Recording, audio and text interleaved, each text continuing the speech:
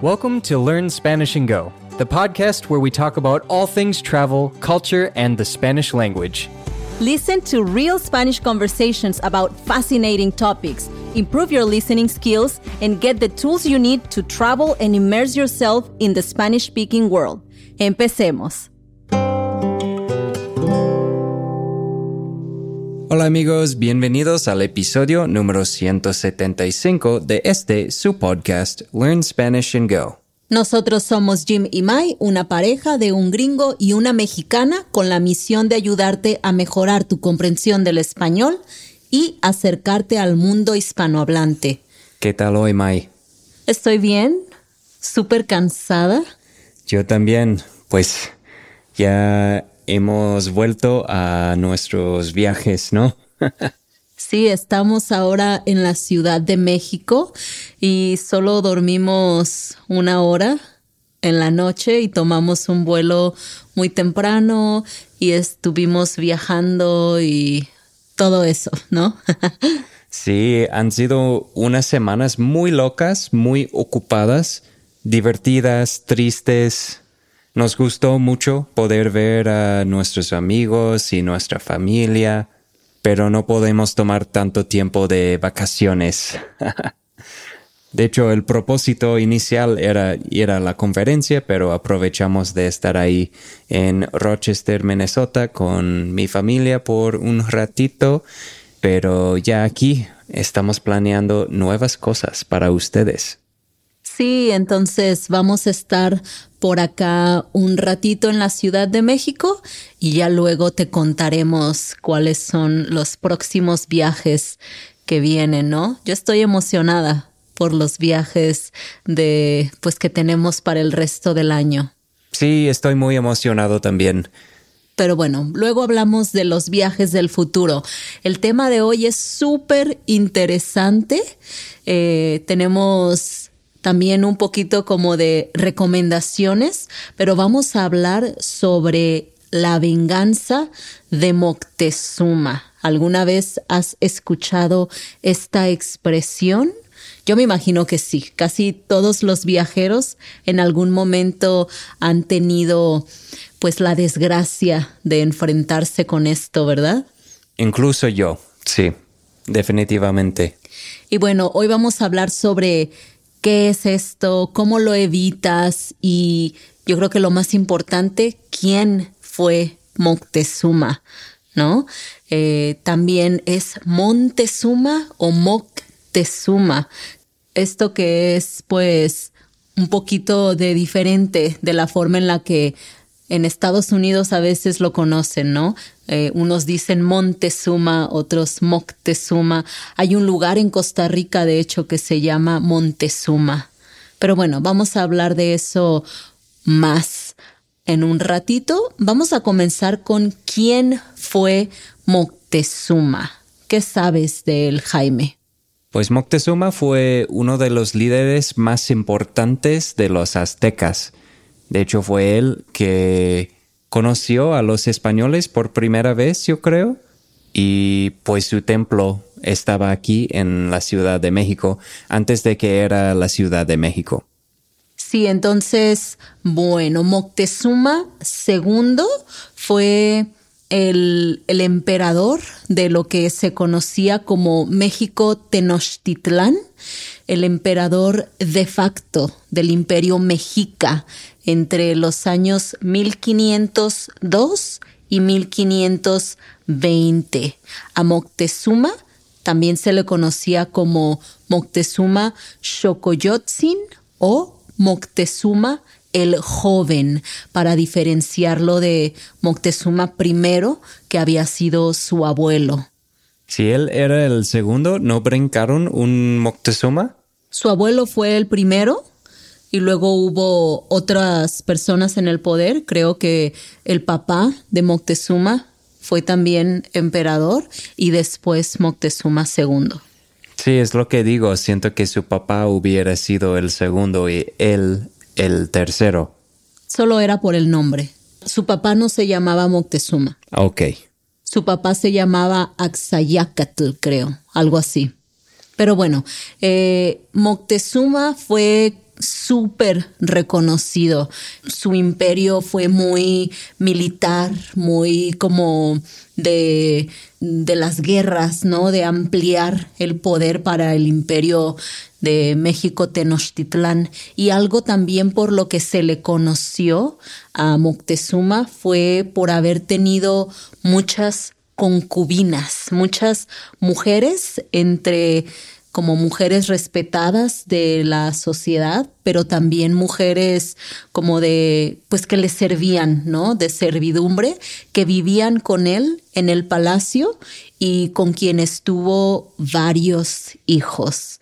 De estos hijos, pues no todos eran legalmente reconocidos, pero dicen que hay muchísimos descendientes de Moctezuma en la actualidad.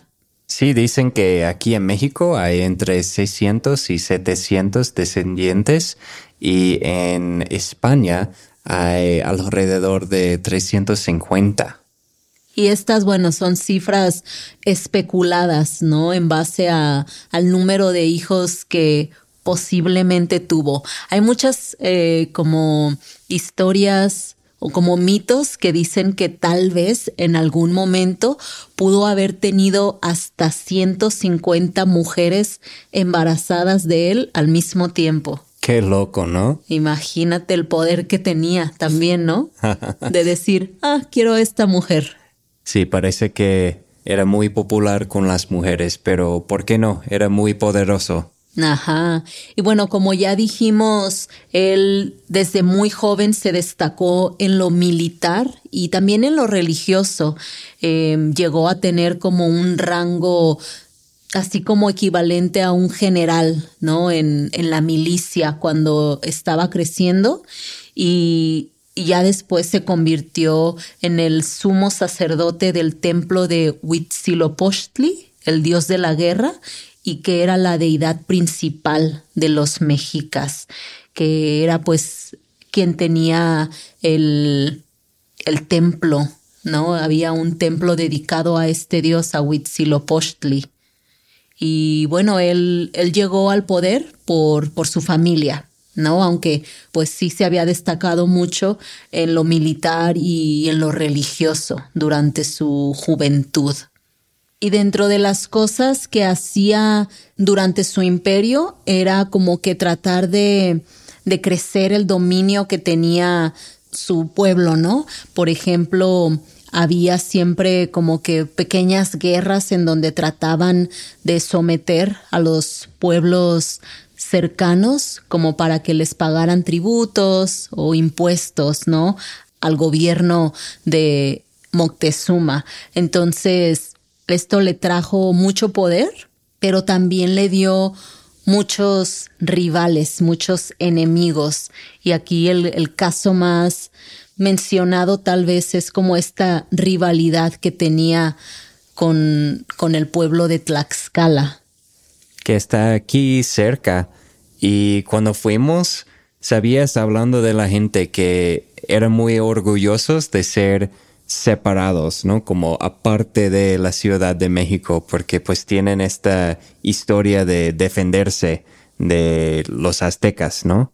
Sí, esto es bien interesante porque cuando los españoles llegaron, comandados por Hernán Cortés, rápido se dieron cuenta de que el pueblo más poderoso en la región era México Tenochtitlán, que pues Moctezuma era el emperador, y también se dieron cuenta de que tenían rivales como los tlaxcaltecas que apenas mencionamos, y esta fue como que la entrada rápida, ¿no? Los españoles dijeron, pues tenemos que ir y encontrarnos con los tlaxcaltecas para crear una alianza, para que nos den información y que nos ayuden pues a derribar el imperio de Moctezuma.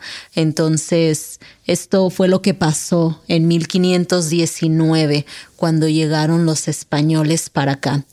Pero inicialmente, como el contacto entre México Tenochtitlán con los europeos, pues fue medio pacífico. Yo creo que Moctezuma los vio y era como, ¿Estos a qué vienen? ¿De dónde vienen? ¿Qué quieren? No tenía como que mucho conocimiento de dónde habían salido y por qué se estaban acercando a su pueblo, ¿no? Aquí a su imperio. Pero tenía curiosidad. Entonces, dicen que trataba como de calmarlos y tal vez alejarlos enviándoles regalos. Les empezó a mandar cosas y esto en lugar como de alejarlos, pues dicen también como que les disparó más la curiosidad y la ambición de llegar a ver el lugar de donde había salido tanto oro, tanto regalo que recibían del emperador, ¿no? De Moctezuma. Y siempre tuvieron la creencia de que había un tesoro enorme, el tesoro de Moctezuma, le decían. Entonces, pues sí, ellos venían por el oro, por las cosas de mucho valor. Y así fue como llegaron eventualmente a la Ciudad de México, que era en aquel entonces México Tenochtitlán, y a Moctezuma básicamente no le quedó otra opción que recibir a los extranjeros, a los españoles, en el palacio, en el templo mayor, que era en donde él, Moctezuma, vivía.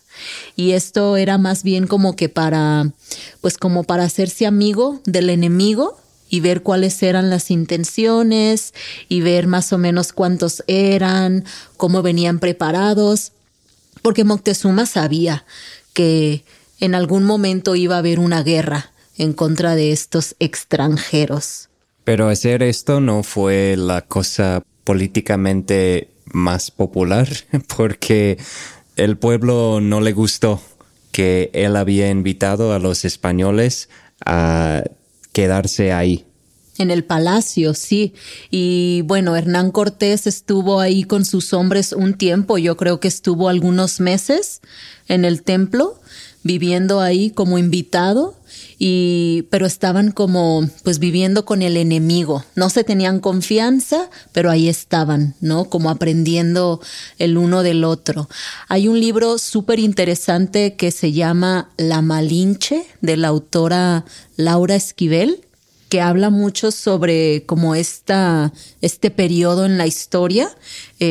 La Malinche es un personaje también súper interesante del que tenemos que hablar en un futuro, pero puedes escuchar ahí como de cómo se vivieron estos momentos en la historia de México. ¿No mencionamos la Malinche en el episodio sobre las mexicanas chingonas? No creo, o no sé, tal vez, pero en un futuro hablaremos de ella. Al menos dejaremos el enlace a ese episodio en la descripción de este episodio. Es uno de los episodios más populares que tenemos sobre las mexicanas chingonas. Pero bueno, sí. ¿Qué pasó, May? Pues la gente no estaba contenta, ¿no? Porque los españoles estaban ahí en el palacio y ya querían ellos como que se salieran, querían pues que los mataran, querían no dejarse, pues, pero Moctezuma estaba tratando como de alivianar la situación, de calmar al pueblo y salió a decirles, como a darles un discurso de por qué estaban ahí y bla, bla, bla, cuando de repente lo empezaron a apedrear. Su propia gente se le volteó encima y le dijo, traidor, tú estás aliándote con estos extranjeros, ni sabemos qué quieren. Y supuestamente Moctezuma murió así, de una pedrada que alguien le lanzó y que pues lo lastimó mucho, pero también hay otros que piensan que no estaba tan mal después de las pedradas y que probablemente hayan sido los españoles quienes lo hayan matado ya adentro del palacio, porque algo que se me olvidó mencionar es que en este punto, cuando estaban viviendo ahí en el templo mayor con Moctezuma, tomaron el palacio e hicieron a Moctezuma y a toda su gente como prisioneros. Entonces, imagínate, invitaste gente a tu casa y te encerraron ahí mismo, te te pusieron como prisionero. Pues la gente no estaba contenta, ¿no? Pues hubieran estado felices de escuchar eso, pero yo creo que ya era tarde, ¿no? Si los invitó al palacio y luego salió para decir como que están platicando y todo, pues sí, ya veo por qué su gente era escéptica de lo que estaba pasando con los españoles ahí en el palacio. Pero bueno, sí, como Mai dijo, le echaron piedras y a lo mejor se murió de eso, pero a lo mejor no. Pero aún así era esta figura tan importante en la historia de México. Es una figura bastante importante en la historia de México. Y por eso tenemos esta enfermedad que se llama la venganza de Moctezuma, que casualmente únicamente afecta a los extranjeros que visitan el país. Qué curioso, ¿no? Como los españoles que llegaron y pues destruyeron todo. Ahora el espíritu de Moctezuma toma venganza con cualquier extranjero que visita y puede ocasionarle esta enfermedad que comúnmente se conoce también como diarrea de viajero o simplemente enfermedad del viajero. Sí, de hecho, jamás he escuchado que esto haya pasado a un mexicano, o al menos a un mexicano de México. No es decir que no puede pasar o jamás ha pasado, pero no es común. Es como que ustedes tienen una microbiota completamente diferente a lo que tenemos nosotros los gringos. Los extranjeros en general, ¿no? Pues sí. Es que ya estamos acostumbrados a ciertas cosas que hay por acá. Entonces, pues ya estamos protegidos básicamente a las cosas de nuestro ambiente. Es como la gente de Minnesota puede sobrevivir más en el frío que alguien de Colima, México, como yo. Sí. Sí. Pero yo creo que aquí es importante mencionar que estamos hablando sobre una bacteria, una infección de una bacteria en tu cuerpo, y si tú no estás listo para recibirla, pues te vas a enfermar, desafortunadamente. Sí, también puede ser que se presente por parásitos o hasta algunos virus que se pueden encontrar en algunos alimentos o agua que estén contaminados. Pero principalmente yo creo que viene del E. coli, así se dice en español. Y también puede ser de cólera. O sea, hay muchas formas en las que puedes tener esta enfermedad. La más común es a través de una bacteria, como dijo Jaime, pero hay posibilidad de que te contagies por parásitos o virus, ¿no? Es muy común que tengas síntomas como diarrea, náuseas, vómito y malestar en general. Sí, suena como la definición es un poco más amplia de lo que pensaba, porque yo pensé que era estrictamente sobre una bacteria. Pero bueno, en mi experiencia yo creo que sí, yo creo que siempre ha sido una bacteria, porque normalmente lo que me dan es un antibiótico, pero podemos hablar sobre eso un poco después. También ya tenemos un episodio, el episodio 171, donde hablamos sobre el turismo médico y ahí mencionamos todas las veces que Jaime ha ido al doctor en relación a esto, ¿no? A la venganza de Moctezuma o diarrea del viajero. Por si quieres escucharlo, ahí también está el enlace en la descripción del episodio. ¿Cómo evitas esto? ¿Cómo evitas tener la venganza de Moctezuma? Pues primero es importante investigar sobre la higiene de las condiciones en donde vas a viajar.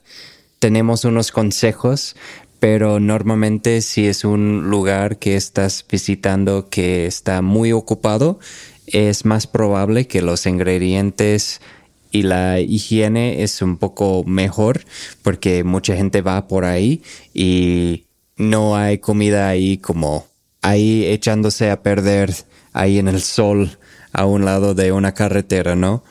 Sí, es importante que consumas alimentos frescos, como dice Jaime, que no estén afuera todo el día.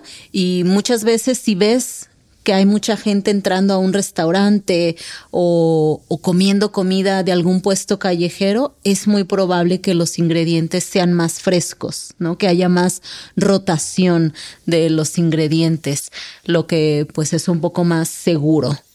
Sí, y también es recomendable evitar consumir alimentos frescos como lechuga cruda y otras frutas y verduras, ¿no? Especialmente las que son difíciles de limpiar.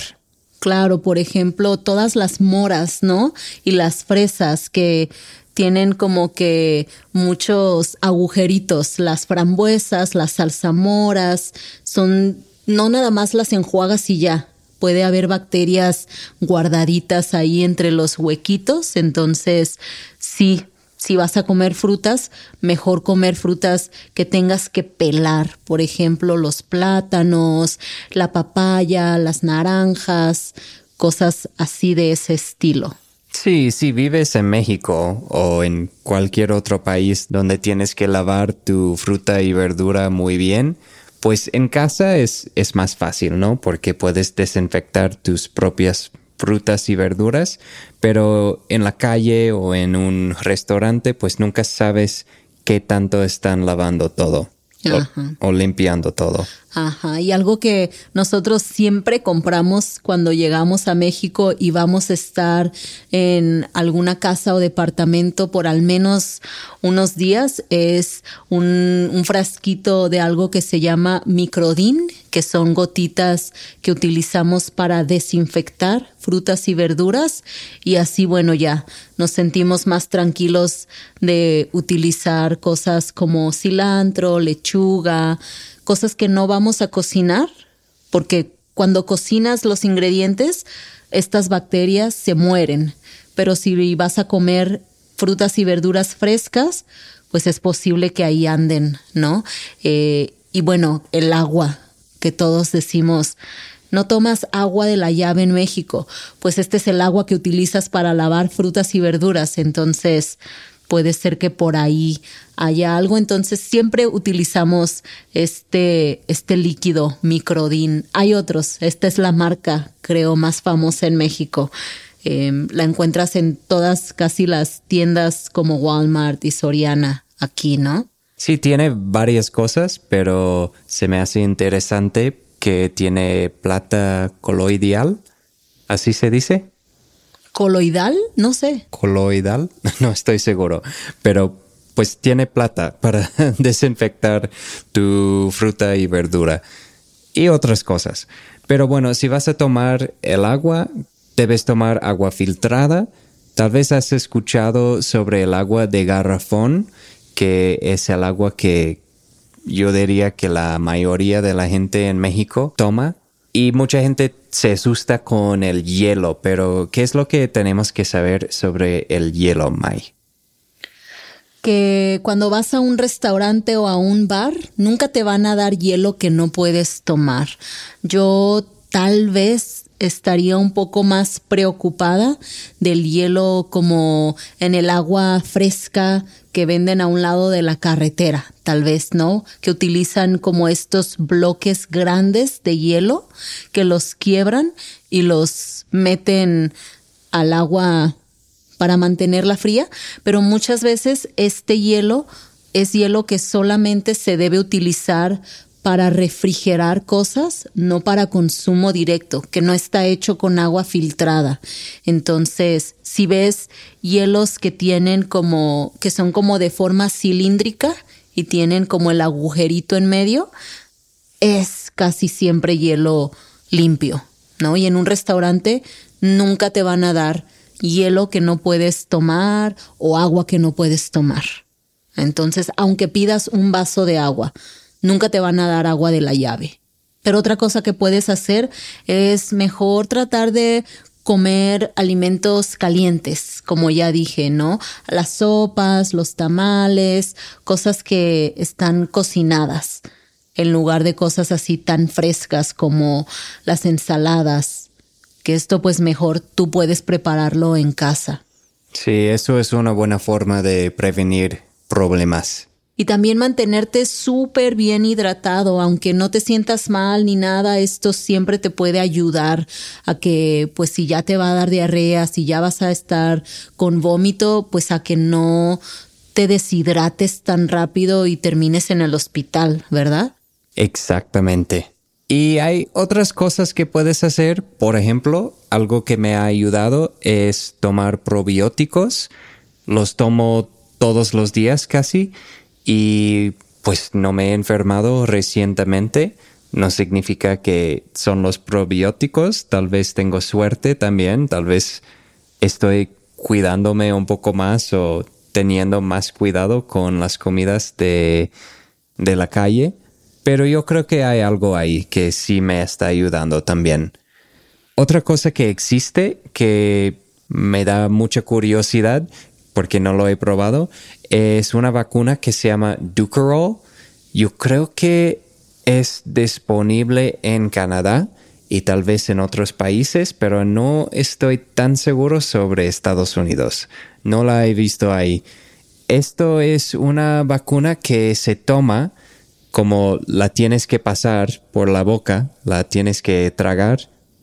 Y yo creo que te ayuda y dura por como 6 meses, tal vez un poco más, pero te ayuda a evitar enfermarte de E. coli o cólera.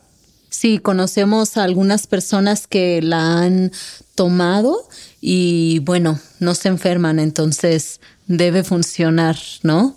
Aquí no somos doctores, no te estamos recomendando tomar medicina que no conocemos, pero si te interesa, tal vez puedes hacer tu investigación y checar con tu doctor a ver si esto es algo que puedes encontrar y que es seguro tomar antes de tus viajes, ¿verdad?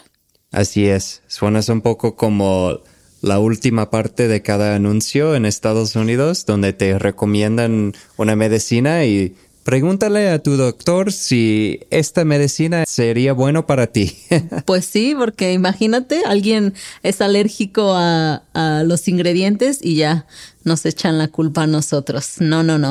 Yo creo que lo más importante es la higiene. Aquí también, ¿no? Para evitar enfermedades de este tipo, asegurarte que pues te estás lavando las manos, que no estás agarrando cosas sucias y luego comiendo con tus manos.